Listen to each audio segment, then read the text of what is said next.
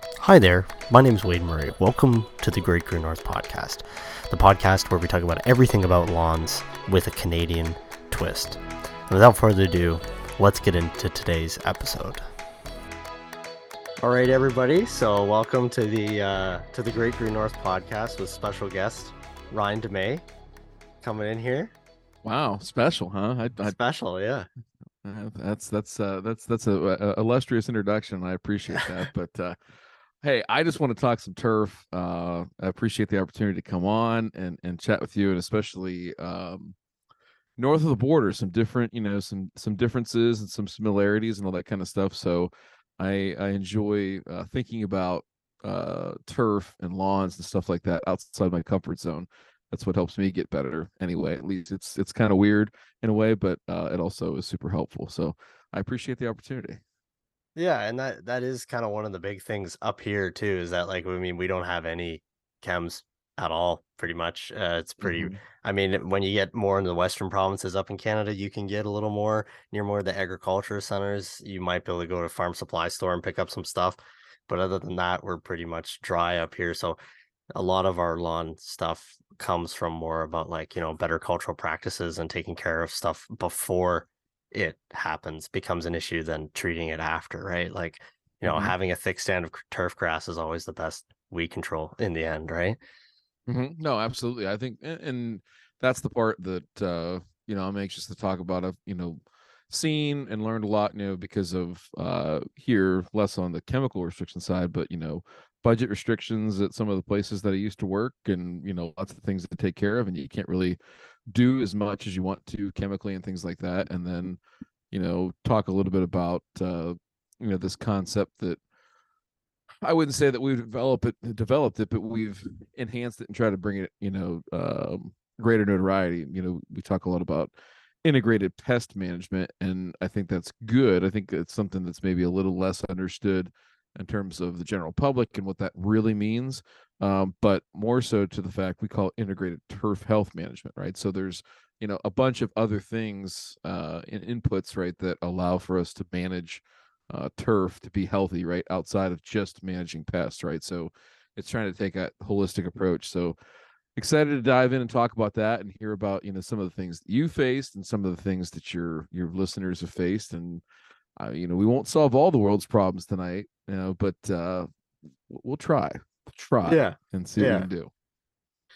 All right. So first, I just didn't know if Ryan, you just wanted to take a minute to introduce yourself to maybe anybody who doesn't know who you are Yeah. and where you're from.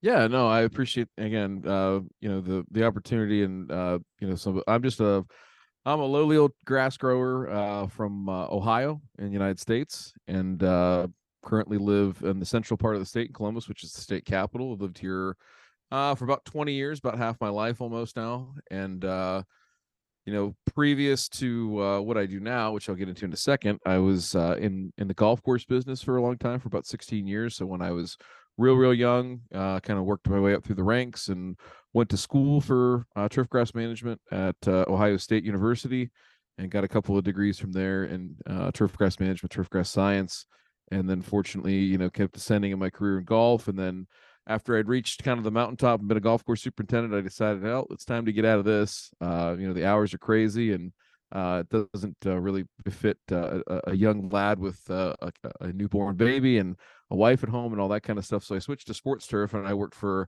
a very large town or city or municipality here in Ohio, in central Ohio, and ran all their sports fields, their outdoor fields. So over 130 fields in total, and 40 people, huge operation, and did that for 8 years. And then decided, during that end of that run, I was kind of running something on the side there where I was doing consulting. I was taking the best parts of my previous jobs in turf, right, and trying to help people that had turf already, growing better turf, and then people that wanted to change or do a renovation or a big project or something like that, help guide them through that process. And fortunately enough, got to the fork in the road, where it was, hey, you either need to, quit your job and go do this full time and give it a shot, or, stay put where you're at and your, cushy government job. And I decided to take the leap. So that was nearly 2 years ago that I finally did that, and it's been great ever since. We've got some great clients all the way from professional sports teams all the way down to high schools and park agencies, park systems, things like that, and anything in between. So we deal a lot with natural grass turf, some a little bit with synthetic turf as well. Our mindset is that no matter what the field's made of, that the kids or the athletes, adults, whoever's playing on it, deserve to have a safe field. And all those things take work and time and science, right, to understand how to do it the right way. So that's what we're in the business of. So it's me and a couple other folks right now. We never intend to really be a massive company per se, but it's just work with good people and do it our way and do it the right way, and good things will happen. And that to me is worth way more than being a giant company and having gobs and gobs of money and problems, right? I think there was a song written about that, right? More money, more problems. Yeah, something like Yeah, that. yeah. Yeah. But anyway, so yeah, that's a little bit about me and who I am. So I know about Great Green North Lawn Care, and follow the channel, try to see again from a different lens, a different perspective. I think it's really important that Americans understand that things are different up there, right? That not having access to some of these chemicals sort of ties one hand behind your back in that case, right? In the area that you live. But at the same time, I don't want your Canadian listeners to think, wow, they've got it easy, all they got to do is spray and it just takes Yeah. care of it. I mean, it's unfortunately, I wish it was that easy in some cases, but it's not. And there's the whole perception thing. And so we could talk all night about that piece. But yeah, like I said, I'm interested to hear what kind of issues you're facing up there, and dive right in and see what's going on. Yeah, even some other stuff, like even just growing season up here can be really, really short depending on where you're located. I mean, I know some of the like I know Connor, yeah, up in Utah there, his season's pretty short. But yeah, I mean, we're pretty much like second, third week of May till about, Canadian Thanksgiving, which is second week of October, and that's pretty much it for us. So I mean, we've had snow on the ground since November 1st, so and probably Yeah. stick around for now. Yeah, I was gonna say it's probably gonna be a long time before you see the grass again, but Yeah. I can empathize a little bit. So we have some fields up here in the central part of the state. It gets pretty warm here in the summertime. We're in the very northern edges of the transition zone, which allows us, to maybe get into some warm season grasses. So we have converted some of these, soccer fields and whatnot over into Bermuda grass. So your season for growing cool season is about the same season I have for growing warm season here in Ohio. And it works really, really well. Like, it does go dormant, end of October-ish, and it doesn't really green up until the middle of May. But I understand, that sprint, that sense of urgency that you have. Okay, hey, like, is it going to get going? Is it going to get going? And then finally it does, right? And then it's like Yeah.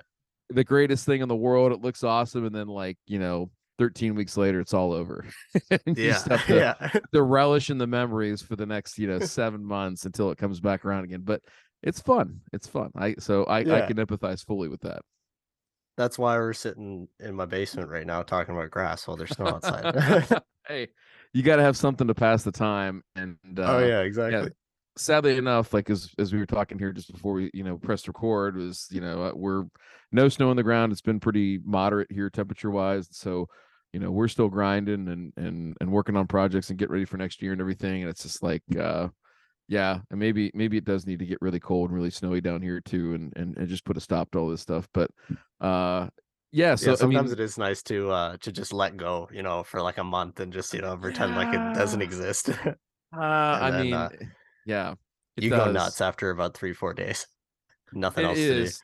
It is. And like that's, my least favorite time of the year is like, the end of February and early March, when there's just like, you get a couple of nice days and it teases you, and you Yeah. can't really get any of that traction to like start getting stuff done or whatever. But so I'm curious on your part is, what if you had to describe it or whatever, what you faced on your lawn, or um in the sense of, your viewers, kind of take it wherever you want to go. But what is sort of the main issue up there that you see in lawns, both in your business and your personal setting? Like what are the common issues with, again, having some of the restrictions in place and all that kind of stuff? Because I want to understand from a primary source like yourself, what you're dealing with. I have my own perceptions of what I see, but I want to hear it. So, what I would mainly say, I mean, we have like, standard Great Lakes weather where we get, we have humid summers. And then we also, we can get up into that like 40-degree Celsius range in the Okay. middle of July, which can be really stressful on the turf. Like normally around July 4th weekend, that's about, the worst it gets for us. And then Mm-hmm. it starts to cool off around beginning of August. Mm-hmm. So you have, maybe your 2 months in the spring where everything's looking fine and dandy, other than the giant seed heads that can come poking up in end of May sometimes. And Mm-hmm. then you maybe have those 2 months, late August or a month, really September, and then that's pretty much it for the year. But then the other major thing here is there's I know when I worked on the golf course, we had a lot of snow mold because of not being able to treat for snow mold up here. Mm-hmm. And just some of the blowing snow we can get sometimes. And the area I'm in, we get a lot of ice and kind of ice Uh and snow and back and forth and a lot of that kind of mixing and that never makes a good mix for anything down here. no. No, I think, You may get slushy roads instead of snowy roads. yeah, Yeah. and then that's what under that snowpack, that stuff freezes, and that's a real thing. I mean, for from a snowmobile perspective, I don't get too worked up about that, but the ice, right, that can be very problematic.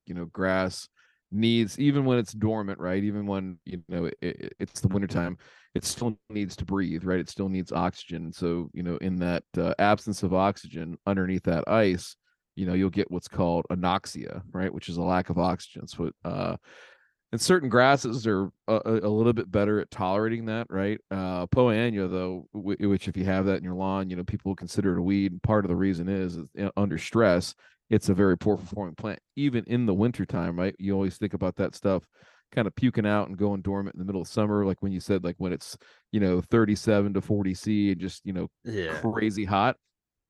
It's also in the wintertime too when that gets under ice. So having good desirable grass in there, that's a huge component of surviving winter and coming out of it in the best possible sense.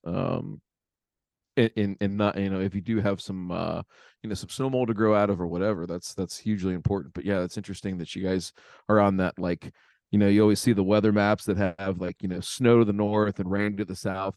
You're just like us, it sounds like, where Yeah. we're always in the ice zone. They're always in the Yeah. mix Yeah. where the weatherman is just like throwing his hands up, like, it could be a little bit of everything. And Yeah. Yeah. that's no fun. That's no fun. No, no. Honestly, too, I would probably say the biggest thing up here is like kind of it's almost like a morality issue. Like, I mean, the when the chemical bans came in the early 2000s, everybody just kind of like gave up. And then you have, you're surrounded by like dandelion farms or just like Mm-hmm. absolute weed pits, like all your neighbors around you. And I mean, my lawn's 22,000 square feet, so it's a decent chunk of grass in the back. Yeah. But I mean, when those seeds are blown in from like all the neighbors, they do the wait till it gets like, a foot and a half tall and then just hack it down to, 3/4 inch and then it'll grow back later eventually. But it's almost just like, everybody up here is kind of giving up. And that's mainly what I'm trying to help, teach people up here is that like, you don't have to have chemicals. You don't have to water the crap out of your lawn in the summertime. And you can still have a pretty decent stand of turf grass throughout the year just by doing some basic maintenance, proper cutting height and fertilizing, a couple times a year. That's all you need to do just to have like a decent stand of turf grass. Huh. Yeah, and I think that's the thing, is that people all over the world, and mainly in North America, and I'll single out Canada too, eh, myself included, right? It's only as difficult as you want to make it, right? So, Yeah. and I think a lot of people make it too complicated, too complex, and or do a poor job of setting expectations. I do a podcast with Ryan Knorr, and we talk often about this, both on and offline, about not necessarily like making plans of, hey, what we're going to do, but before we even get to that point, hey, what are the expectations, right? And I think in Canada and in Ontario especially, it's a situation where you're going to have that. You're going to have people that the bottom end of the barrel, right? The lowest of the low is going to look way worse than what you think it should, probably, at least from a perception standpoint, and you have to be okay with that. Now, that doesn't mean that you can't have nice stuff. It just means that you're gonna have to work extra hard, like you said. If you have your half acre, your 22,000 square feet, and you're surrounded by people that don't care, yeah, the degree of difficulty is going to get turned up, and you may have to manage your expectations accordingly. So, but sitting there and beating yourself up over it, and I'll say that from a professional perspective, and I'm guilty of it too. I mean, early on in my career, I was terrible about setting expectations for myself, setting expectations for those that worked with me, and setting expectations for the turf that we worked on, right? And when something didn't go the way that we had planned, I'd get upset, I'd get pissed, whatever, and it just wasn't worth the energy. So that's something I've worked a lot on, and I try to tell people that all the time. Whether it's our clients who are generally lay people, they're not turf people. Working with them on how to do that, and it's tough, of saying, well, hey, how do you want your turf to look? Well, I want it to look nice. Okay. Yeah. Well, tell me something else. Well, I want it to look green. All right, that's a little better. We're getting somewhere, but to say that, hey, listen, I just want it to survive the summer and, have a reasonable stand of grass that we can thicken up, going into fall, use that good weather on the back half of the year so that coming to the next year, I've got thick turf grass that's going to resist, crabgrass from starting to germinate, here into, say mid-May, it starts germinating in June. I want to be able to choke that out. And the only way I'm going to do that is survive summer, get to fall, and then have a good chance of growing some grass back so that next spring's not starting off on the wrong foot. Now we can work with something, right? Those are good and precise expectations, but nice and green, like you're setting yourself up for, if it's not green or if it's not nice, it's an automatic failure, right? So Yeah. Yeah. yeah. I drug that answer out. I apologize, but I No, think no, that's a no. really important part of the non-scientific part. The part between your ears about taking care of grass. That's really really important. Well, I think you talked about too about like, pick the 4-month slot of the year where you want Yeah, your lawn to be green. yeah. And I'll tell you what grass you can plant to give you that, 4 months of green grass. And I mean it's true. Like when it's, 37 with like a 40% humidex, your grass is not gonna be, pristine. And it's just not. It's not gonna happen. It's not. No, and I think that's where again, up there, in Canada and Ontario proper, especially where there's some really really really restrictive bans. It's funny. We were reading on again. I'm on several podcasts, and it's not to like promote. It's just to say like we were talking about Manitoba, where they just kind of relaxed some of the bans specifically for athletic fields, parks, no schools, but also some lawn care stuff too, because they were having such a tough time with how things looked and how, Oh, it's embarrassing. Our local parks here, they look like atrocious. Even our local like soccer fields, they're like dirt and weed pits. That's pretty much all they are, just dandelions. well, and I think that's something too that I don't know how much effort's been put up there, and I'm sure that there are good examples and good sort of case studies, if you will, in Canada. And I'd have to personally do more research to find out who those folks are, where they are, and what they're doing. But a good corollary here down in the states is Connecticut. So the state of Connecticut, uh, 10 years ago now, 2012, they banned the use of all registered pesticides on the grounds of schools that are anything between kindergarten and eighth grade, right? So, if you have a high school, no problem. If you're, down here, typically kids will go, K through, 5 or 6, and then, 6, 7, 8, something like that, and different building or all in the same building, something like that. So they left the high schools off because obviously they have sports fields and they've got multiple teams playing on those. They kind of gave them a little bit of a break there, but with these other schools, no pesticides allowed whatsoever. So fortunately there, the University of Connecticut, which has a pretty strong turf program, headed up by a couple of guys. One guy is Dr. Jason Henderson. The other guy is Dr. John Inguagiato. So Jason is a physiologist, right, by trade, and John is a turf pathologist. So he looks at plant diseases and things like that. And they investigated, okay, well, hey, if this is a ban, we're gonna have a lot of people affected by this. How can we manage, right? What are some things that we can do culturally and everything like that? So they've spent the last 10 years really diving in and investigating this. And there's some, pretty interesting stuff that's come out of their work in terms of what can and can't be done. And specifically to like what you're saying about parks. It's sad that that's like that because let's be honest. Let me ask you this way: did your taxes go down when they instituted the bans? No. Or what? So where'd that money go? They were taking Yeah. care of it. They were doing all this stuff, and now, well, that's the thing is that I'm not here to debate tax policy, but I will say that you give me a certain product for a certain price, right? And that's essentially what a tax payment is. You change that, right? You lower my expectations, whether it's right or wrong, and now I'm still paying the same price, and that ain't cool. So I think that was sort of the mindset that the folks in Connecticut have still and have had, for the last 10 years is how do we still deliver? How do we make these fields safe first? And how do we make these areas, that are outside of, playing fields, for example, how do we still make them beautiful? And there's some really, really good examples. And a lot of it just comes down to like what we talked about at the top of the show, good cultural practices, a ton of overseeding, right, to introduce and keep desirable species. So basically, the name of the game is, grow it faster than they can destroy it. That's it. Yeah. And That's what we did at the golf course. We just hit it nonstop pretty much all year, yep, and that yep, was all we could do.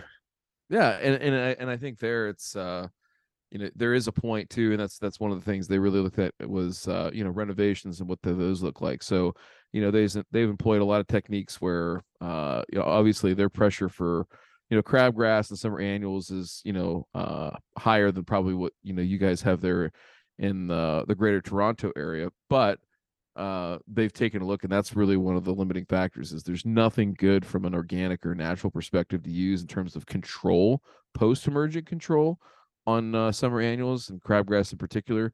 You can use corn gluten meal as as a pre-emergent and things like that, but if you get breakthrough, there ain't a whole lot you can do. So what Yeah. they've started doing is more in line with removing all that grass. So there are machines that will take out just the vegetation on top, not like till everything up, but just kind of skim off the vegetation. So you start with a clean slate, you rip all those shallow tap rooted weeds out.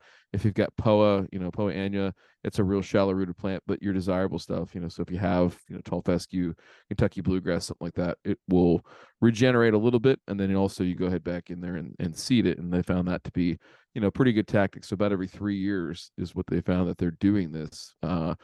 In some places, if they have the budget, are just saying, "Screw it, we're going to sod." And Yeah.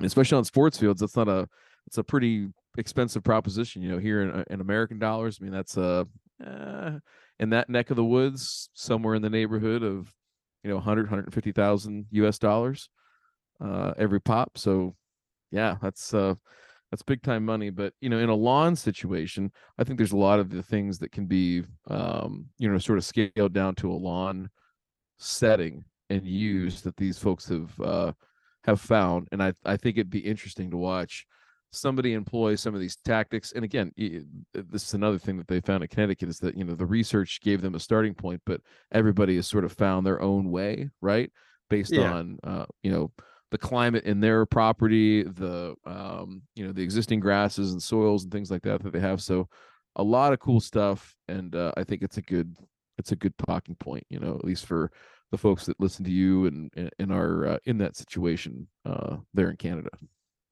Yeah. Yeah. Another kind of a little off topic question here though. How many I know you've probably laid a ton of sod in your entire lifetime. Is there a how many rolls of sod have you fit on a wheelbarrow at one time? because I think my max is 15. I think is what I've done If so you got far. 15 rolls of sod on a wheelbarrow, is pretty pretty You gotta gnarly. go up the handles too and over the top and Then to you get you gotta around the you gotta unroll them and lay them across your arm, like yeah belts of machine gun ammunition or something like that, and then carry it yeah up there. That's always good. I don't know that I've ever gotten 15. I don't think I can do that. We're usually going by the truckload, so yeah our sod comes in big rolls that are about a little over a meter wide, and usually about 30 or so, 35 meters long, right? And we roll those out, and you can get a field done or a big area pretty quickly. So yeah, the 15 rolls though, yeah. that's impressive. I think that should be they used to have like I don't know if they had it on television there, but they used to have the Steel Timber Sports series, on like ESPN and stuff, where they were like, Okay, yeah how yeah. fast you could chop down a tree. We need to do like the lawn care Olympics or something Lawn like care that. Olympic, yeah. I'm telling you, there's a How many market rolls for of it. sod can you carry? Yeah. Yeah. So, if somebody from Steel or some other landscape companies out there listening, Toro, looking at you, Oh we need to yeah. do this. Let's do this on Yeah. YouTube. And we got Wade. My money's on Wade in the sod wheelbarrow And challenge the for sod sure. wheelbarrow challenge. Yeah. I don't know, maybe you get Connor in there. He might go nuts. You never know Connor, with him. I I would put Connor more in the non-endurance portions. I'd put him in the speed type Oh trials, yeah, right? probably. So Yeah. like The sprinting that's and the the sprinting, and like who can walk real mo at like 9 miles an hour with a brisk jog or something like that. I think yeah, a little he'd bit be of into stuff skip like that. every once in a while. Yeah. He would, yeah, he'd probably tap his toes together when he crosses the finish line. Yeah. The thing about Connor that's interesting is that folks sometimes ask me, and I know they've asked others, right? Like, so wait, like, is he the same person off camera? And I'm like, he is exactly the same. Like, there is nothing different about that dude when he is talking to you. And I don't talk to him often, but randomly he'll call or shoot me a text, and it's a super detailed, very precise question, and he needs the answer now. Like if you, and it's like like a nagging wife or girlfriend. Like if you don't respond to him in Yeah. like 3 minutes, he's like, "Are you ignoring me? Is there something wrong? What's wrong? How come you're not talking to me?" And it's like, Connor, dude, chill, just give me a minute. So anyway, but that's Connor in a nutshell. But I no, was gonna it's say I don't think I would have to ask if he was like that off camera. I think I kind of gathered that from what I saw that that was it's what he not was a like. yeah, people ask that question, and I'm like, it is not an act. Yeah. It is 100% genuine. So, but no, that's cool. So um yeah, I'm anxious So to a hear. couple So 20, go ahead, throw it out there. so like in the spring this year for example, we had like a very and this was another I think I had asked this when you and Ryan were doing the live turf cast was about like fertilizer in spring versus fall or nitrogen in spring versus fall. Sure. Some of our springs can be very cold and they can drag on for a while. Like I mean, this year we didn't really have our first like 80-degree day or Fahrenheit till like I don't know, like middle of June. So we had Yeah. a very cold and dragging, and sometimes the lawn just kind of won't really get, it wants to do that spring flush, but every time you keep getting these cold snaps, it keeps snapping back, right? And it keeps kind of dying back down, and you're not really getting the response out of it that you want. So Hmm. what would you suggest like versus nitrogen? I know a lot of people don't want to push a lot of nitrogen in the spring because of the top growth, right? And it kind of but on nitrogen in the fall produces better root growth. I don't know what would your suggestion be for that? Yeah. 'Cause this So year I I mean, think I put about like 4 pounds down in the fall before the snow flew. So okay, 4 pounds of fertilizer, or four between pounds of N. 4 pounds of N between the end of August and the end of November. Wow, hammering it. Okay, so spring in cooler temperatures like that. So I think I was telling you that before we pressed record. But I grew up in the northern part of Ohio, which is from you is a hop, skip, and a jump. It's probably about 4.5 hour drive, something like that. So pretty familiar with that Great Lakes type climate, which is, vastly different than what I've become accustomed to here. Um, and so it's the same thing, right? That you have those springs as you described, where it just never really gets going until late May and even into June sometimes. So I think the important thing there is just what you said, how you sort of put it to bed in the fall, right? So you're gonna get a ton of carryover, here in this area in the Midwest.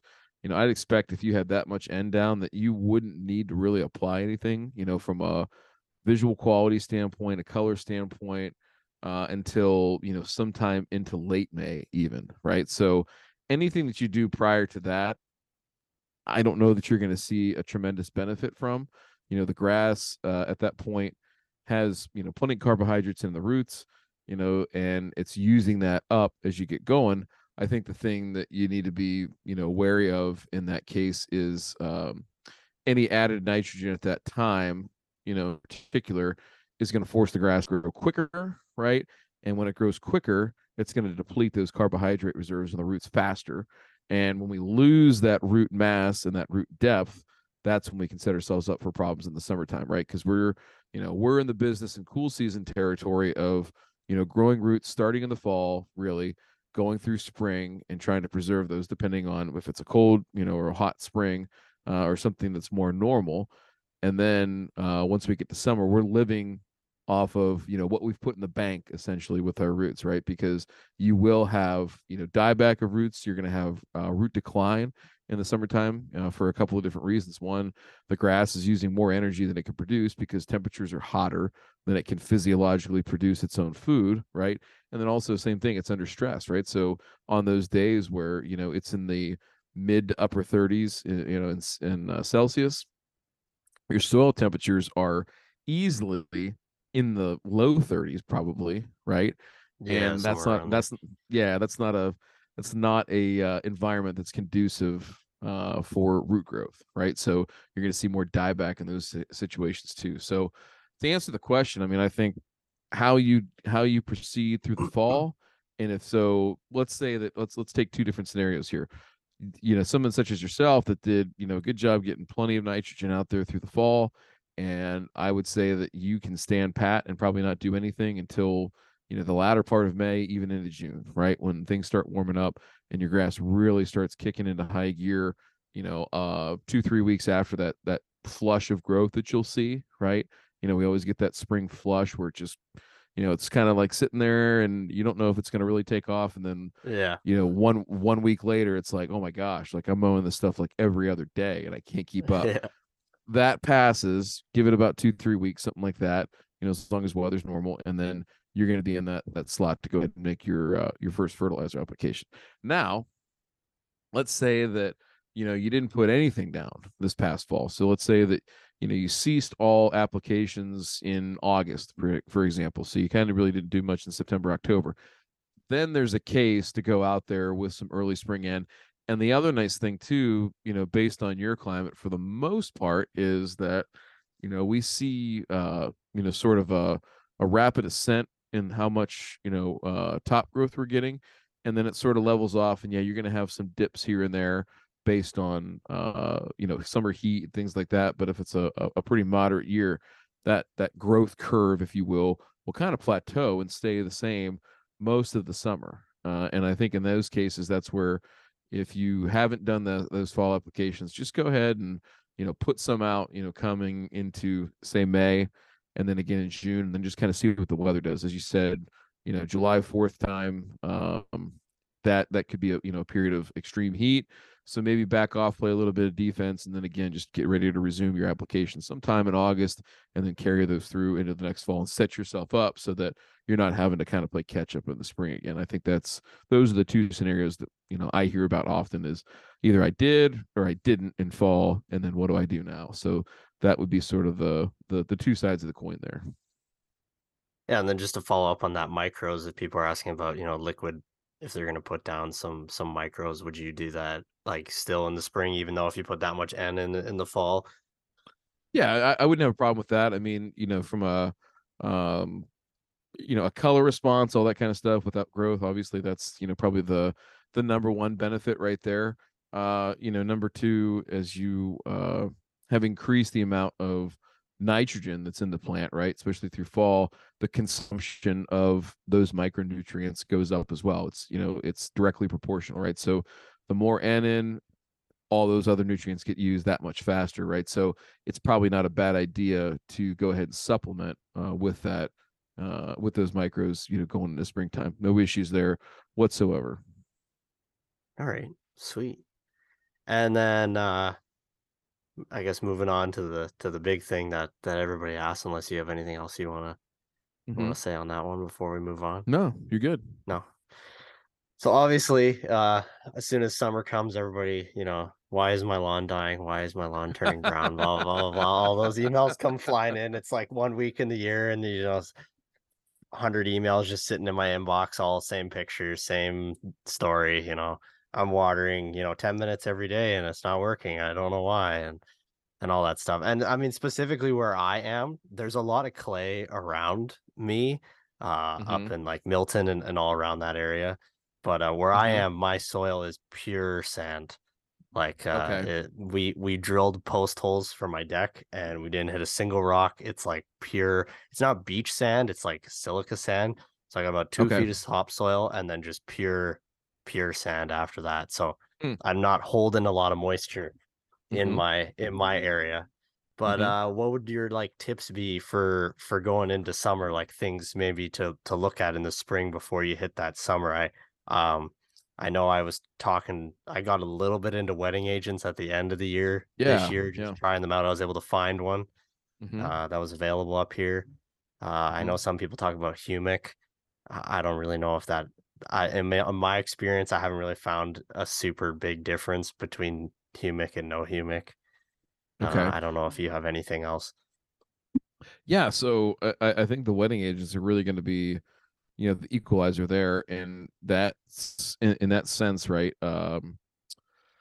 You got a couple of things to think about. Number one is, yeah, if you're not holding water, right? So the thing I always look about in summertime is, let's talk about irrigated lawns and let's talk about non-irrigated lawns, because the way that you're going to treat, react, and set expectations for both of those scenarios are vastly different, right? So on an irrigated Yeah, lawn, you're either going one way or the other. You're not switching in between the two of right, and you're them. not running the same. I always recommend not running the same program um on those. If you're a lawn care company, I think you can, if you, but you're, sort of watering it down, pun fully intended, for both of those parties, right? Where, I think obviously when you're irrigating, you're going to continue to be growing. You're going to continue to consume nutrients at a faster rate, out of the soil than you would if you were unirrigated, right? Because the plant dries down. We know that, for instance, on nitrogen, for example, that better than 90% of the nitrogen that goes through the plant is actually taken up by a process called mass flow. Mass flow is where the root needs water, right? And it's a potential equation, right? So we've got lower potential in the root, higher potential in the soil because the soil is wet. Water goes into the plant, from the soil. And with that water, in that water are nitrates, right? Or ammonium, right? Yeah. That enter the plant and become converted and used for energy or physiological processes. So when things dry out, right, and we don't have water in the soil, we go through extended period without rainfall or something like that. That nitrogen, depending on the form that it's in and how it's how it's been applied, slow release versus quick release, all those types of things, organic matter percentages, all that.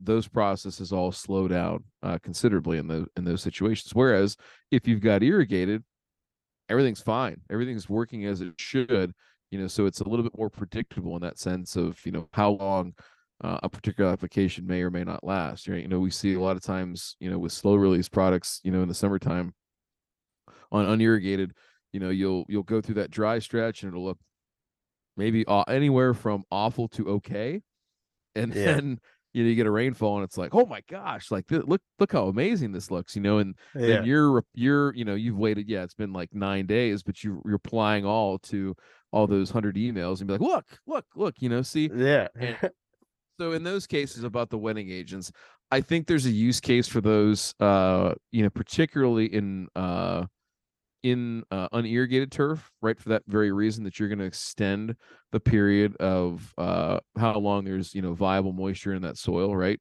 That the plant's going to use and continue to hold color. So that's number one. Number two, I think genetics and species selection takes a big role here too. So, using earth type Paul fescues in unirrigated spaces, highly recommend that. Fine fescues too, if there's not a ton of traffic. We know that these grasses are much more resistant and tolerant of drought. So that's something too that I'd be really thinking about is, okay, if I'm unirrigated and this looks like crap every year, maybe I need to look at what type of grass I have in here. And the newer grasses specifically are being bred to operate and grow well even under low input and specifically low water input conditions. So something else to consider there. The last part, with the wetting agent thing on the irrigated side, and we do see this, is like no irrigation system's foolproof, right? You Oh look yeah. out and there's like, oh, there's there, look at that it's a little wet over there, it's still dry over here. The one thing I'll say in irrigated turf, and you would think, well, why would I need to use a wetting agent on irrigated turf? That doesn't make a whole lot of sense. Well, you still have, dry down, right? So, if you turn that irrigation system on at, 5, 6 in the morning, you let it run until, 8, 9 in the morning, shut it off, right? How uniform is all that moisture in there? And when it goes to start drying down, let's say you skip a day, right? You say, okay, hey, I'm gonna let that water soak in, do its thing.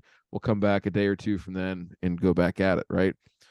What that wetting agent allows you to do is even out that dry down so that the areas that maybe don't have the best coverage hold on a little bit longer.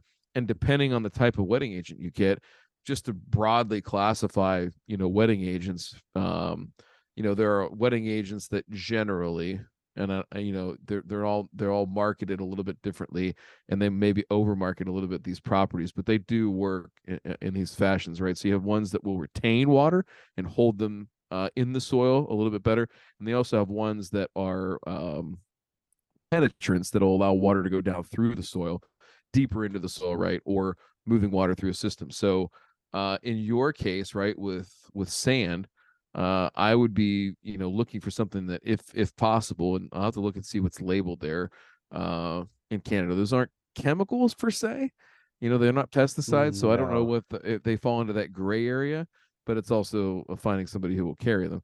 But one that mixes both together, right? So you can actually buy some of these that are prepackaged that have both in there, and I think you'll see the benefits. So you want to get water deep into your soil because as it dries down, right, you want that water to be even as deeply as possible in your particular soil. Now, when you're in a clay soil, I'd be all in on the penetrant style ones, right? Because it's hard to get water to infiltrate those soils. So, yeah, I think there's a use case there on the wetting agent side. And the last thing I'll say on it is, wetting agents, at the professional level, are a very finicky thing, meaning that, I could use, back in my golf course days, I could use a particular product at a particular rate from a wetting agent standpoint and say, man, this works awesome. You can take that same product, same rate, take it down the street, a mile or two to another golf course, and they'd use the same thing and they'd be like, this sucks. This doesn't work. It's terrible. And nobody makes sense of it. I think so. It's very dynamic when it comes to your soil type, your watering strategies, how you do all that stuff, how you maintain your grass, how much thatch you have. Like there's a lot of different things that go into it. So if you're not happy with one, I hate to sound like a shill, and I don't get anything for this, but try a different one. Don't fall in love or fall into hate too quickly with the wetting agent. Okay. Yeah, that's good to know. I mean, as I said, I don't have much experience with them, so just kind of getting into them. Good to know a little bit about how they work. Mm-hmm. Um, yeah, so that's one of the biggest ones I get is about that summer stress, and I think kind of going back to what we talked about earlier too, with that 4 months out of the year Mm-hmm. and managing expectations. I mean, obviously, you're not gonna have that that spring lawn that you had in the spring when it was pouring rain every other day in the summer. Like it's just not going to happen. And making your expectations prepared for that and not getting down on yourself because that's the way it looks because you haven't had rain in 3 weeks and you're just getting beaten with windy, dry days. I mean, it is what it is, right? There's nothing you can really do about it. No, and I think that's the thing is, from the greatest equalizer in all, whatever, country or continent or whatever that you're in to manage turf grass is, weather is the equalizer. And, how you respond to what the weather is doing, has done, or will do, really is what's going to make or break you, as a turf manager. And I say that, even in the DIY sense, all the way up to, lawn care operator, golf course superintendent, whatever you are, right? Knowing what to do or what not to do, given the weather, that again has happened, is happening, or will happen, is really the most important facet of this job. No question about it. Yeah. Well, and I mean, as we all know, the weatherman is rarely right, so that's always another fun Yeah, that's surprise. it is a fun surprise, and yeah, like you got to learn to roll with it and have Oh multiple yeah, sources. Trust but verify. Trust but verify. yeah, yeah. Um, what do we got here? So I mean, one of the other things that I get 100 emails a year about too is just people with random brown or yellow spots in their lawn. What is it? Where should I start? Freaking out. I Hmm. thought maybe that maybe you should just go over like your basic process if you found, a brown or yellow spot in one of your fields, what would be kind of where you would start on what's causing it, what's going on. Yeah, I mean, so a couple of things from a diagnostic or troubleshooting standpoint is, one, we're going to look at the margins of the area, right? So between where it's yellow and where it's green, right? Like what's going on right there. So, if it's a fungus situation potentially, we've got some type of disease out there. The margins will really tell a lot of the story because that's where the plants are actively getting infected, right? The spots are starting in the center and they're working out, or they're coalescing together into larger spots. So that's usually a first telltale sign if we're seeing some type of activity, lesions, things like that, right, on those leaf margins, right? The other thing too to check out is, if it's something else, right? Could we have some type of insect damage? So the next thing would be to look at, what is the condition of the roots and the shoots, right? So starting with the shoots, a little tug test, see if there's anything there. Lots of good guides, some on YouTube, and I would trust the universities most. I think there's some really good ones, especially if you're in cool season territory. Purdue has a particularly good website for entomology, right? The study of insects and how those affect turf grass. So they can talk a lot about it, on the fact sheets about ways to identify and things like that. But that's another, kind of quick diagnostic thing that we're looking at too. And then roots, a shovel, a soil probe, something like that, and just looking at, hey, what is the vigor of the roots here? Are they still white, and this, was a quick onset type situation, or is this something where, the roots are brown and we've had, a dieback potentially from the bottom up, or we, facing a top down type of situation? Because there are pests, right, that are in the soil. So we could have, potentially insects. We could have, plant diseases that also exist there too. So that's something else that we're doing. Last thing is, we're looking for signs of what I would call foul play, right? So, hey, does this smell like gasoline? Does this smell like, somebody vomited up their lunch here and, left it yesterday, and this is stomach acid with a pH of 2. I'm saying these things because they've happened, right? Yeah. Did somebody put bug spray on out here, and there's a perfect foot shape right here where they had their foot covering the turf, and it's dead all around it. So things like that, where you got to do a little bit of, crime scene investigation. You have to play CSI turf detective and sort of figure out what's going on. The last thing I'll say is this: is that we all want to know what is going on. So I think the most important thing is being able to identify, or using your resources to be able to identify, and not just guessing what the problem is, right? Because that can lead you down the road of maybe doing something that makes it worse or exacerbates the situation. In a lot of cases, when we look at something, we'll, even as pros, we'll take the extra step. And I'm not saying that everybody needs to or has to do this, but using here in the United States, we've got local extension educators, right? Folks that work for university and things like that. Up in your area, Guelph is a great resource, right? One of Oh the yeah. top turf colleges in North America. Not just Canada, but in North America for sure. And I think there, what's funny is if you talk to some of the bigger labs, right, in the country at universities. So, for example, North Carolina State, Purdue are probably two of the biggest, and over 2/3 of the samples that they get every year, and they get thousands. So it's pretty good, pretty good data set that we're talking about right here. Over 2/3 of those are abiotic, meaning there's no insects, there's no disease, there's no weeds. It's just something weird happened environmentally that can't be explained, right? And there's no pests that are present that are causing that, right? So, I always take that with a grain of salt too. Is what we're looking at is a lot of times there can't be an explanation for it, but you try everything you can to get to that point and try to make the right call, and use your network. You use people that you trust.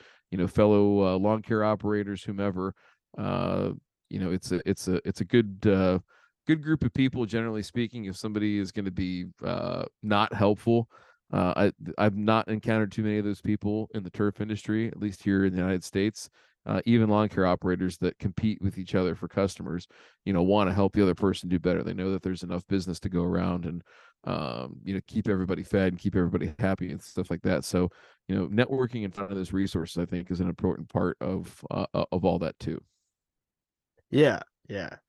No, I know normally if I get an email with a picture from somebody, I mean, the first thing I normally tell them is, "Can you tell me what's above, and can you tell me what's below if you start pulling that grass back?" Right? And the There you go. normally you can get to a pretty, decent kind of guess about what's going on, either if it's, a walnut tree or something falling all over, or needles or everything like that, or what the heck's going on. Or, Mm. I remember when I worked at the golf course coming around the 18th green one day, and the superintendent's just standing there, and there's someone applied bug spray right on the 18th green, and it's just this like wavy mess going all over and yeah, I think he probably had a little stressed out. Drive back to the turf shed after that one, but that wasn't the Yeah, worst thing that happened in that's in yeah. the couple years I was there. But No, I can it makes imagine. it I can interesting. imagine. Yeah, it's always a challenge. When you get into situations that you've done everything that you can, but you still can't control what Mother Nature does. But the other unknown is what other people might do. Right? Yeah, Yeah, scary. you never know. Um, a couple of things, people always, water can be expensive, and they want to let their lawn go dormant throughout the summer. Um, is that a lot of people ask, about, is that a good idea? Is my lawn going to die? Is it not going to come back? I mean, I think me and you both know that, you can have your lawn go dormant through the summer, and will definitely come back Hmm. in the fall. But do you have any maybe tips for people out there about, if you are letting your dawn go dormant, things to look out for to maybe, Yeah, help kind of stamp down some of the damage after, when the rain starts coming back in the fall season? absolutely. Yeah, I mean, I think from a big picture, long term perspective, is if you have the opportunity to renovate, again, choosing the right species for the area or the application that you're in, right? So that's number one. But going down to a more tangible level of whatever you got out there, minimizing traffic is definitely going to be a help. So if the postman walks the same route every day, if you can deter he or she somehow from doing that, or if the dog goes out to do his or her business in the same spot every day, trying to get them to move around, things like that. Kids like to play, a lot of things, or a lot of times what I see in situations like that is it's fixed things that there's a trampoline, or there's a pool, or there's a fire pit, things like that that you can't move, and those areas just get the snot beat out of them. So if you have those areas, right, just try to be mindful of it if you can, but also be ready to fix it come fall. When August rolls around, it's time to kind of go ahead, and hopefully some rains are coming. But the last thing I'll say on that part is it's really the length of time, right? So tall fescue can go a good solid probably 3, almost 4 weeks with no water whatsoever. and bounce back just fine. So if you do get into those extended drought periods, which it's not it's uncommon, but it's not impractical, right? For Southern Ontario for something like that to happen, is don't be afraid to water it a little bit, just to kind of keep it alive. You don't need to go out there and mortgage, have a second mortgage to afford your water bill. Yeah. But you should probably try and keep it alive, or at least those areas that are stressed, right? So those areas where the dog's playing, where the fire pit is, near the trampoline, whatever. Just go out there and hand water those areas, right? Or set a sprinkler up and just try to keep the traffic ridden and wear areas watered in, and I think you'll find pretty good success. Yeah, I know, some of my neighbors think I'm nuts in the middle of summer where everything's pretty green and I'm standing there with my arms crossed, all angry looking at it. And I know some of my neighbors think I'm nuts too when I'm watering my grass or my backyard back before I had in ground when it was all straw brown. But I mean, it Oh, worked, that little bit of water throughout the summer can really help hold you over when, that rain starts to come back. no I question mean, about it, and no even question if you about just it. think about like you being, if you're like dehydrated out in the desert, what's better, no water or, a little cup with, a couple drops of water in it? Obviously, the little couple drops of water is going to be better than nothing. Yeah, and Might not save even you, but it'll be better than nothing. man, that got morbid really quickly, but yeah, that whole mindset that you're just trying to keep the crown of the plant, that growing point that is sort of in between the roots and the leaf blades or the shoots, right? um that's what we've got to keep hydrated. That's sort of the headquarters of the grass, and if we don't, then that's when we're going to have failure later on. So definitely, good thoughts on just doing some just a little bit of water, as needed as you get into those drier periods, longer duration of drier periods. Yeah, yeah. No, I remember too. I had my drone up and I showed my neighbor a picture of the subdivision beside me, and it was just all, straw brown lawns. And she goes, "Look at all those lawns. They're all dead." And I said, "Trust me, I'll show you a picture in 3 months and they'll all be, dark green." And sure enough, I pulled the picture up perfectly later, 3 months later, and they all look perfectly fine. And just because you come out one morning because it's so hot, it doesn't mean that it's gone forever and you're just gonna give up and throw in the towel and walk away, right? No, and I think the most important aspect of all that is that grass in particular, right, and turf grass more specifically, is one of the most widely adapted plants on the earth, right? It grows in all sorts of places, and from a natural standpoint, right, it's natural biology. It wants to go dormant in times of stress during the summertime, right? It's meant to do that. And so the idea of a green lawn all summer long, again, just flies in the face of what kind of expectation do you have? Are you having other people set your expectations for you, or are you setting your own and realizing, hey, I've got an irrigated lawn in Southern Ontario and it hasn't rained in 2 weeks. Yeah, this doesn't look bad, Yeah. versus, oh my God, what are we gonna do? What's wait, what, you gotta get over here. Like, no, we're fine. Like, it just needs to rain. And Yeah. when you tell people that, they're like, don't you have any sense of urgency? And it's like, I mean, yeah, I want it to rain, but there's nothing that we can do right now, Yeah. and you take Yeah. a hose out there and hose off the dog pee and all that kind of stuff. But anyway, yeah, it's that's an interesting piece there. The water piece is always something that gets people fired up for whatever reason, right? You're using too much, you're using not enough, and anything in between. Yeah. I mean, I know, but some people get a little annoyed with you putting so much down on your grass, but I mean, in the end, I don't really do much else, so this is kind of my entire life, so might as well Hey, spend it there than somewhere else. I like it. I like it. So I guess do you really have much else that you were looking at saying or asking? Any questions you had for me maybe before we move on Well, to I just the tell go no, ahead. just I mean, I guess what from a business standpoint, you talk about the questions you get and everything like that. I guess the couple that I had for you was, you know, uh, how do you set yourself apart, right, in a world that You can't be like, well, hey, I'm the only guy on the block that can use pesticides. I mean, it's not like that. So, help me understand, just from a country and a restriction sense, number one, and number two, you personally, like, what are you doing to differentiate and sell yourself to, a customer that has choices in the marketplace?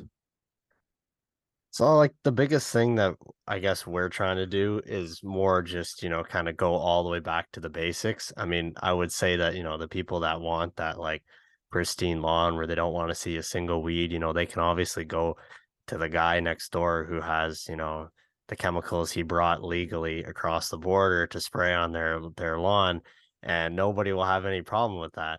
But I mean, when you come to us, right, we're just there, to tell you, here's the best cultural practices, here's the best thing that I can recommend. And in the end, a lot of people are focused on the environment now, and they like that idea, that there is no chemicals and it is green, and that there's going to be having less, environmental footprint in their lawn. But I mean, I would honestly say the biggest thing that I'm doing now is more just, encouraging people. As I said, some people are just like so discouraged that they've completely given up on ever having that green lawn. They just think it's impossible and they're never going to have it ever again. So, if we're able to encourage those people, that hey, you can come here and here's a list of things for you to do. You can take care of it yourself. Make sure you're cutting at that proper height. The amount of push mowers I see where every wheel set at a different height just boggles my mind. You grab the thing, the whole thing rocks back and forth. You're just like, what are you even thinking? Like, come on here. It says A. They all gonna be the same height. B, C, all that. But like maybe that's mainly I would say the biggest thing that allows us to kind of come in there and get people on. And then through social media, I mean, most of the stuff that I do now is through social media, and just trying to help as many people out as possible. I mean, I don't normally charge for a lot of just basic help, emails about stuff, and that's mainly just because I want to kind of spread and help people out, just kind of understanding the basics, because I feel like there's a lot of myths out there, and I feel like kind of the Mm-hmm. Scott's company has kind of created like this entire, 4 applications a year and never think about it again kind of idea about lawn care that's a little bit, skewed for what it actually is. So I feel like, if you can educate people about what they're doing, what is turf grass, how does it grow, what's the best way to take care of it, then maybe, people can in the end make their own more educated decisions on, what they need to do to take care of their own lawn, instead of, every time there's an issue, they got to go run to the store to ask somebody or call somebody or anything like that. I like that. I like that approach of sort of being that trusted resource, right? That person or that company that no matter what, like if you want us to do it for you or you want to do it together, you do some, you do some of it, they do some of it, or you just want some guidance. I like that idea that you're there to help, and that's people always look at I shouldn't say people, but there are a lot of companies out there that look at, hey, our only value that we can provide you is to show up on your lawn with a spreader or a sprayer, and that's it. And it seems like what I'm hearing, what I've seen, is that hey, there are different ways to do this, right? And the more that the potential customer goes in, and I see it all kinds of different ways, right? I see it where people start learning this stuff and they get to a certain point where like, all right, like I can't do this, I gotta have somebody come help me. i Yeah. i i I can't, I don't trust myself enough to do this, right, or whatever. Or you have people that gravitate towards certain services and things like that you offer while they still do their own stuff. And I think that's sort of meeting them where they are. And I really feel like that's where consumers in general are today, right? That you can't just have this. You can. I mean, there's still people out there that buy Scots because they just want to be told what to do and they just want to sit there and lap it up without any effort or anything like that. But it sounds like those aren't your people. You're Yeah. more engaged with people that are actively engaged themselves and wanting something more than what that can provide. So I think it's pretty cool. I think it's pretty cool. Yeah. So I mean, in the um end of the day, turf grass is a living entity, right? And I mean, you gotta, it does some, you do some, it's kind of like a relationship between you and your lawn. You're trying to keep it growing, and you can't really just kind of neglect it, because obviously if you neglect somebody in a relationship, go ask somebody how that works out. No, no doubt, and I think that's an important thing too. Is not getting too big, right? So that was the other question I was going to ask is like, what, not necessarily, you don't have to share, what you guys do now or how big you are or anything like that, but like, what is the goal? Like, I hate sounding like, like we're in a job interview or something, but where do you see the company in 5 years? Like, what's the goal? Like, and how? Let me ask it this way, right? If we're sitting here on this podcast 5 years from today, right? We're recording this podcast. It's December of 2022. If we're in 2027 in December and we look back 5 years down the road and said, man, it's been a really successful 5 years. We've accomplished or done X, Y, and Z. What are those things? What's that look like to you? First of all, I think it would be weird be 2027. I would feel old by the time we made it out Well, there. we'd But all be older, as a matter of fact, yeah. Wade. So I mean, if you're much older and you've ripped a hole in the time space continuum, then I think lawn care is probably a little beneath your pay grade. But okay, I hear you. um But like, I mean, right now it's just me and I worked at a lawn care company like throughout high school in the summers, right? Just cutting grass, doing fertilizer, spraying chems and stuff like that. And then I did a year and a bit at a golf course. And just kind of, wasn't into the 12 a.m. to 12 p.m. kind of work. Wasn't my style. So, I am a full-time carpenter at this point. I'm working building stuff, framing houses, building decks, all that stuff. But I mean, my goal for Great Crew North would, to have, and I'm trying to kind of get out of the, cutting grass and slinging fert kind of, Hmm. lifestyle. It's not really what I want Great Crew North to be. I mean, my goal would be, to have a bigger social media presence, where we can kind of educate homeowners. I mean, I think that's the biggest thing. I think there's a lot, as I said before, there's a lot of misinformation out there. And I think if we can get, the correct information into the correct hands, then, maybe we can kind of spread, get rid of some of the, negativity in the lawn care, about lawn care and about lawns in general and about, and, in the end, some of these fertilizer and chem bans came from misuse, right? It's because homeowners, some homeowners didn't True. understand how they worked and they were throwing down, fertilizer. Well, and then, next 10 minutes, 15 millimeters of rain came down in an hour and washed it all into sewers. And that was that. I shouldn't But be I laughing, mean, but yeah. yeah. So if we can, help educate homeowners, maybe we can get some of these things, kind of running more, less waste, producing things better. And, if we can kind of make more of a community, right, where everybody's helping each other out and everybody's knowing what's going on. And if Great Crew North can kind of be a part of that and help educate people and get people more aware of what's going on with turf grass, especially in Canada. I mean, that was really what got me into it. Like, I mean, I'd always kind of been into lawn care stuff for a really long time, and I'd been really nerdy in my backyard, going around and doing stripes and all that stuff. But what really got me into it was that I saw, there was this kind of void in the Canadian market where there was all these American guys out there, Alan Hain and all those guys, and they all had their product lines, right, that they were pumping out, buy this, buy that, put this down, then put this down, then. And you're sitting here watching as a Canadian, and you're going like, um, well, what if I can't? Like, what do I do now?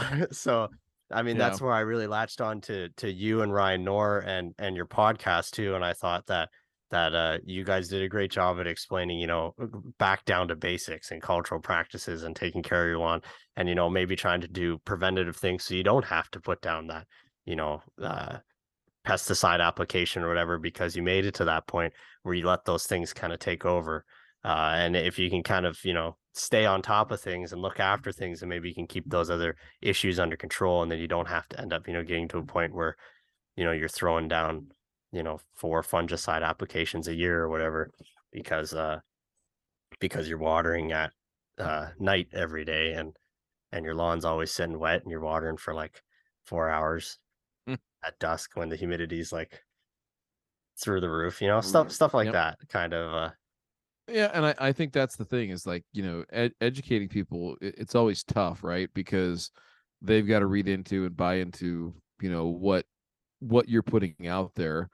And you hear the old marketing adage, somebody's got to hear something 7 times before they'll accept it or really listen to it. And I think that's where these concepts are things that, from a content standpoint, these concepts can be worked in over and over again, because they are sort of global to lawn care. Watering doesn't matter, where you're at. If you're in, South America or South Africa or Southern Ontario, if you don't water your turf correctly, you're going to have problems. Like, that is a global Yeah. issue with turf grass, right? So let's talk about that, right? And getting the basics right. And I think you're right that too often in YouTube lawn care and in other media outlets, right? It's, I have this problem, so I need to apply this product to fix it. And what I'm hearing from you is that, I mean, yeah, you could, or in some cases, like where you're at now, you can't. And here's what you can do, though, right? So, always giving people another option on how to do it.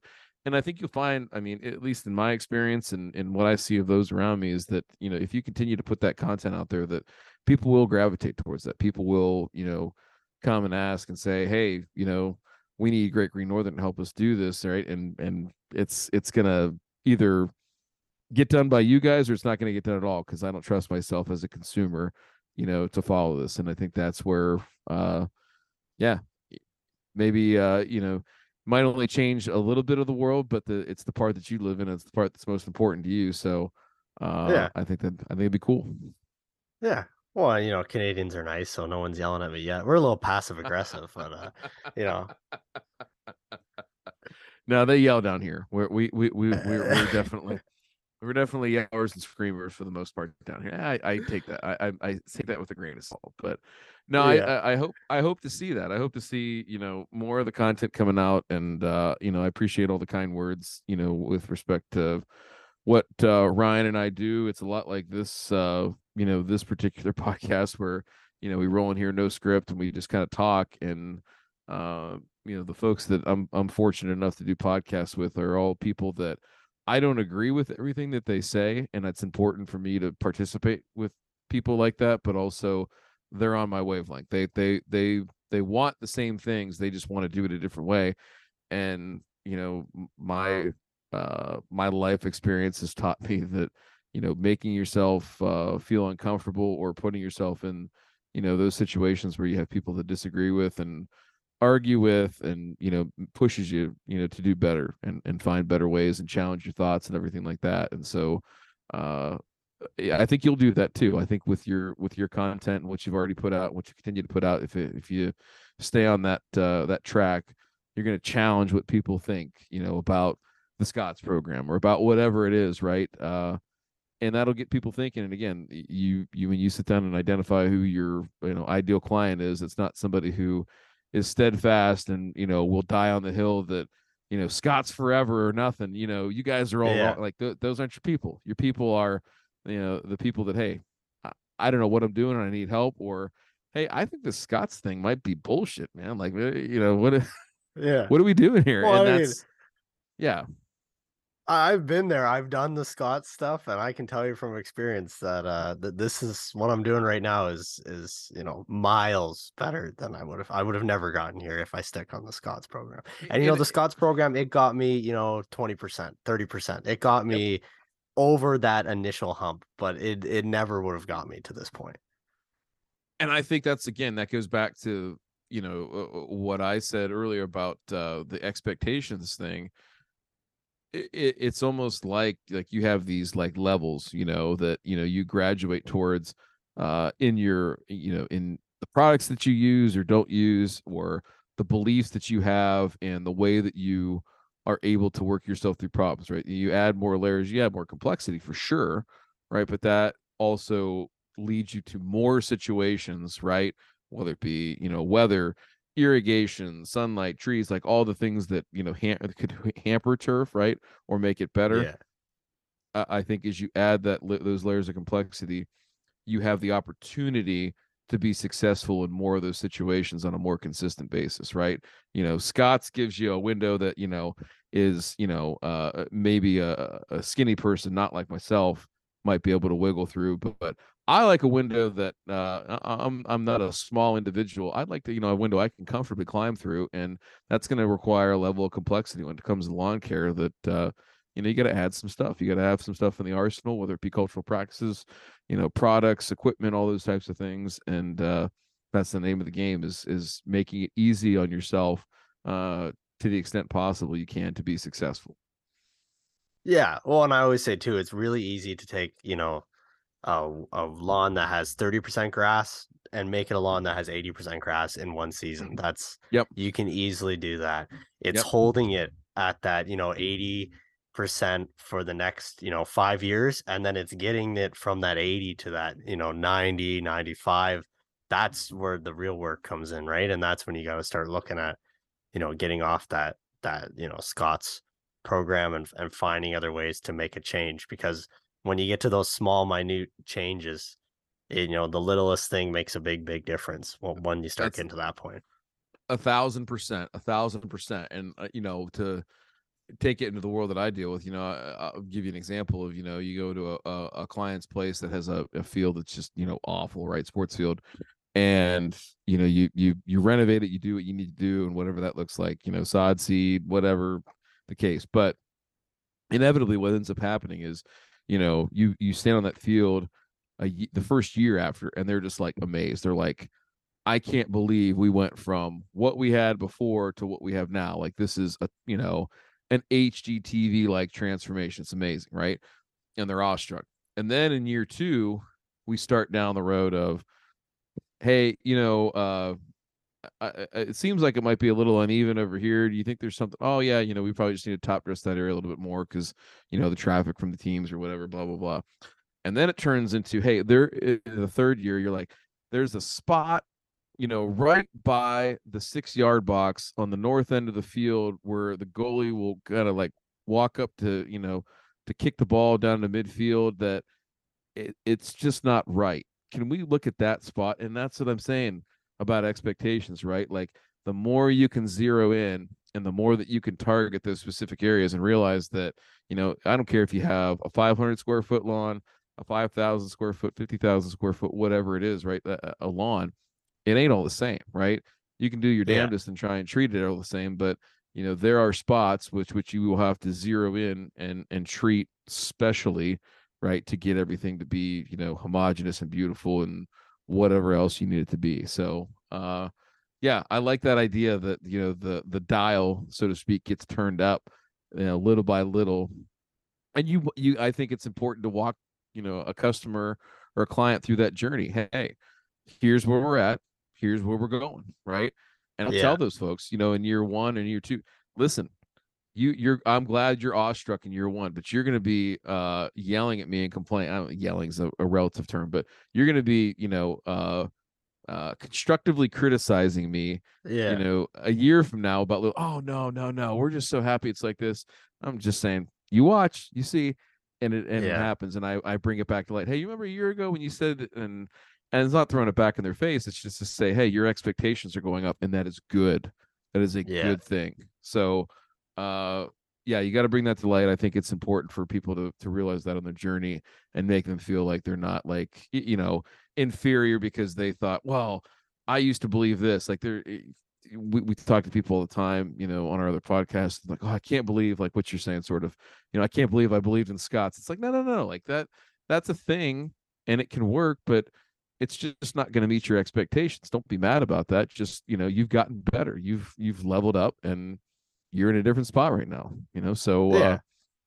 yeah, it Well, is I what it mean, is. But my neighbor has a lawn care company and they come and do, weed and feed, 3, 4 times a year. And then she has a guy cut it and they cut it, 3.5 inches, and it looks pretty decent in the spring and the fall. They put some pretty nice stripes into it, and it looks okay.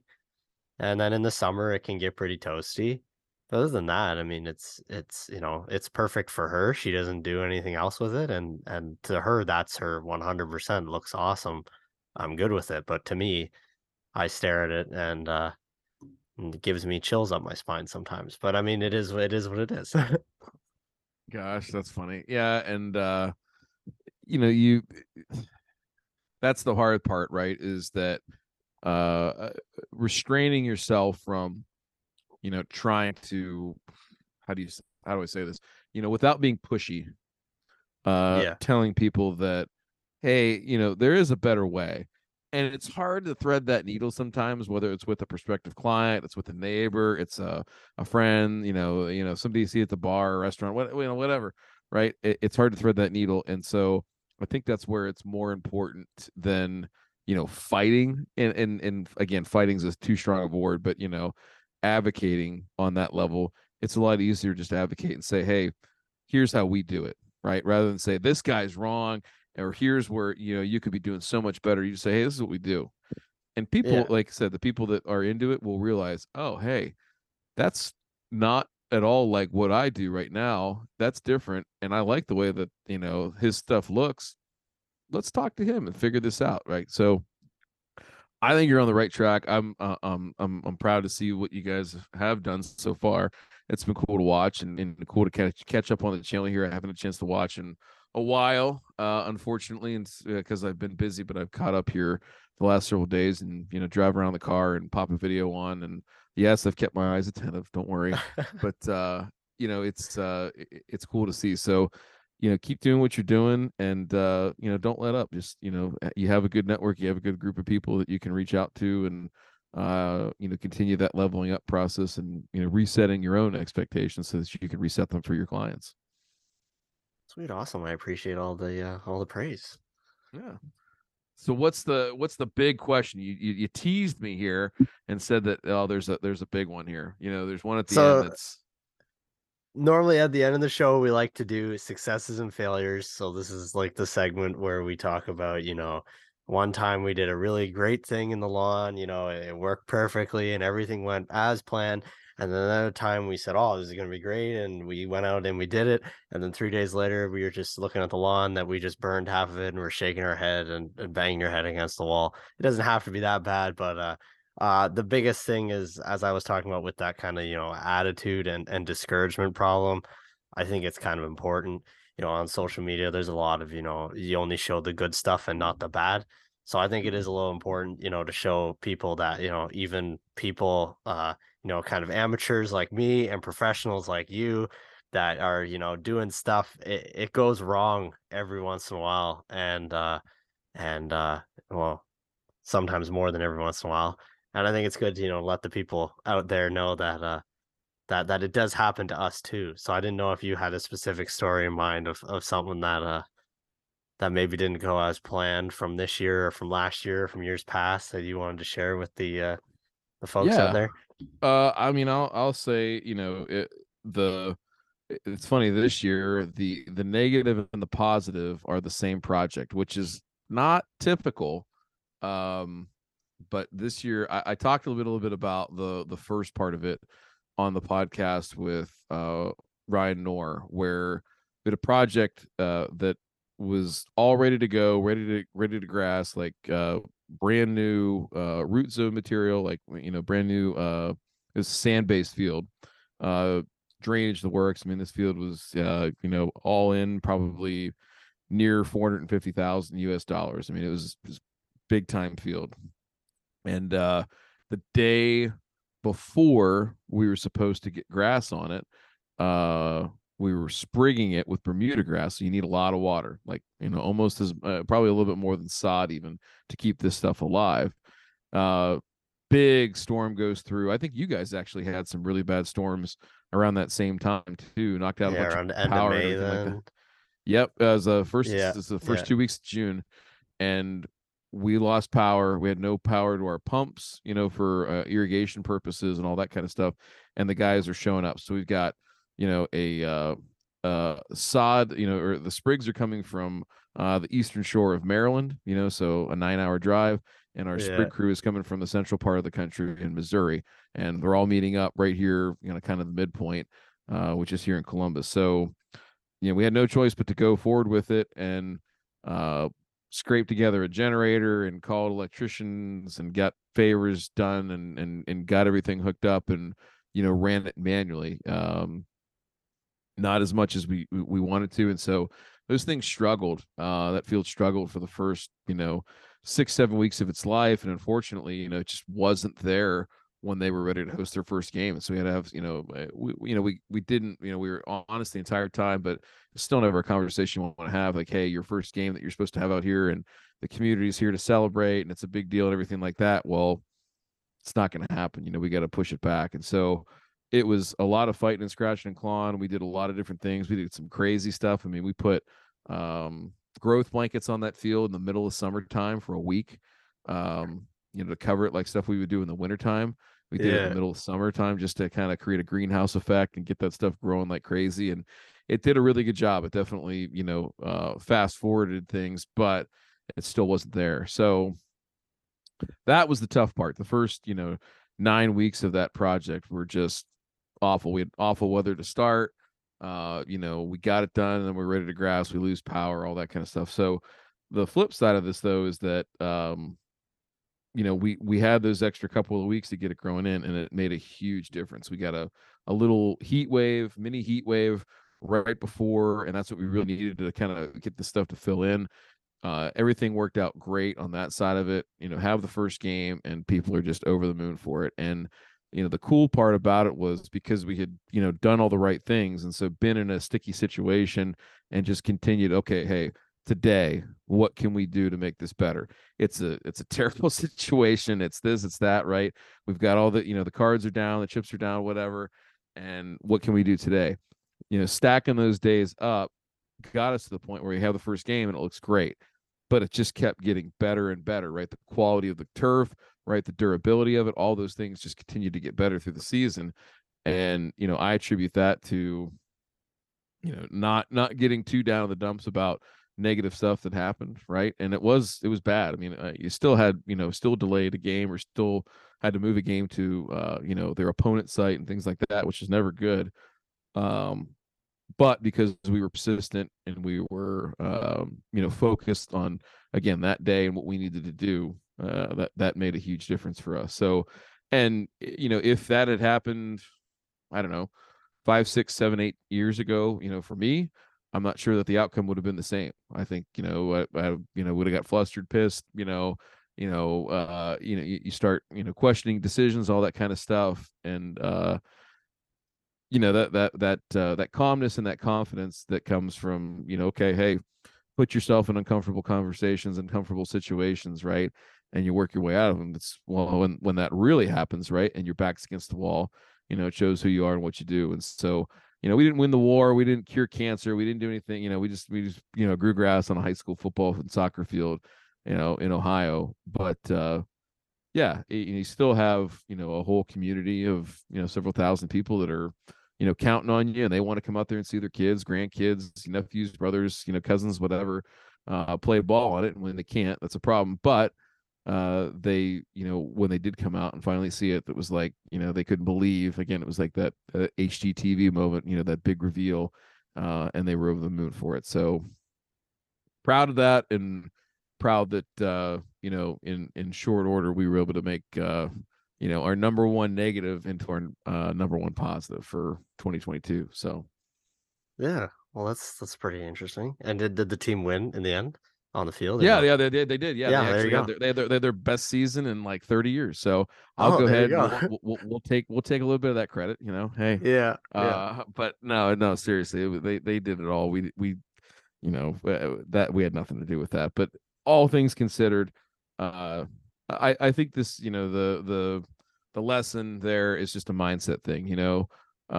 It's easy to get pissed off. If you're a lawn care operator and customer calls and complains, it's easy if you're a homeowner and you're taking care of your own lawn and something doesn't go according to plan, or you just spend all this money on a particular treatment or a product, or this time on doing something and it doesn't work out.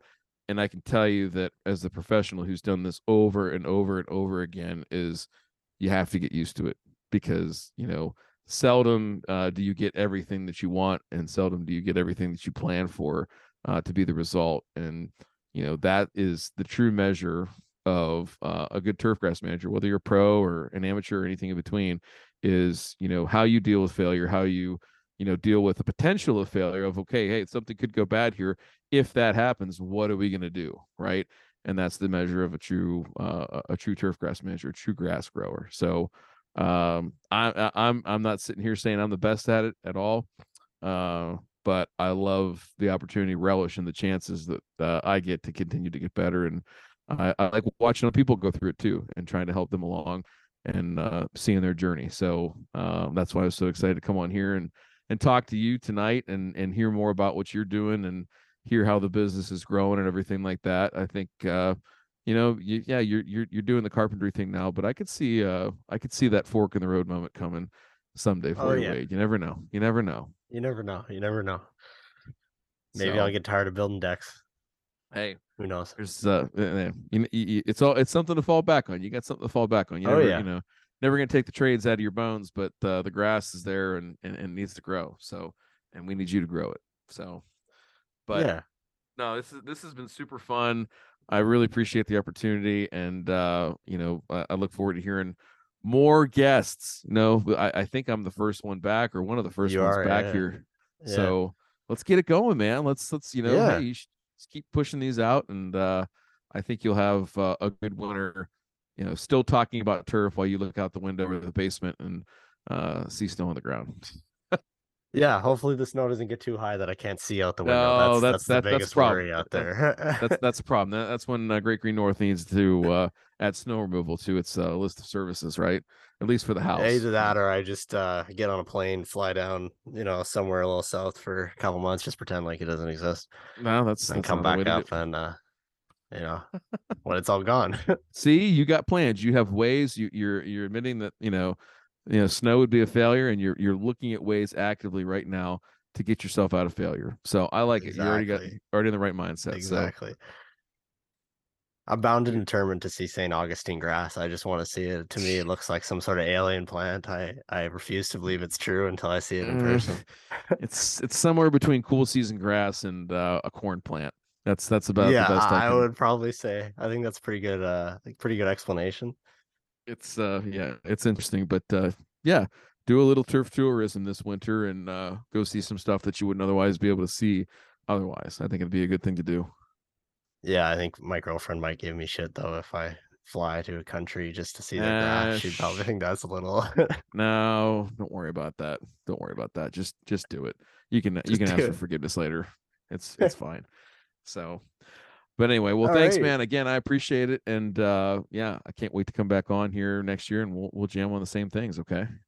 Yeah, yeah. And you want to tell everybody else where they can find you on anything else here if they're looking for Yeah, you? yeah. So other casts I do. So if you check out Matt Martin on the Grass Factor on YouTube, I do a couple of shows with him. One's sort of an interview call-in type of thing called Thirsty Thursday. That's every Thursday, 9 p.m. Eastern. And then we also do a podcast called Burn and Return, where we kind of go through all the latest news and things like that in the ag and turf market, and kind of keep people up to date, give a little bit of our takes on things and what we're seeing, and disagree on a lot of stuff and have good conversation.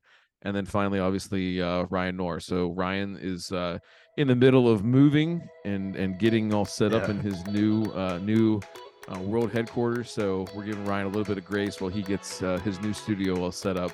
And we'll be back to casting here probably sometime early after the first part of the year.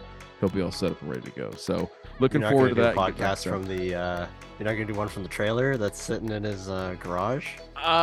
Maybe Maybe. we're trying to figure out internet connections and all that other stuff. There's we need like a satellite uplink, so I think he's got to sell a few more bags of seed, and I got to build a few more fields before we can get into that realm. But no, we'll get it done. We'll get it done here soon. And I love talking with RK. We're kind of like a little bit of the odd couple. I'm an extrovert. He's an introvert to a certain extent, and but we both love turf grass. So Yeah. good times. All right. Yeah. Thank you again for coming on, and hopefully the people listening here learn something. I think we talked about a pretty decent amount of stuff. So yeah, thank you all for listening, and make sure to check back for the next Great Green North podcast.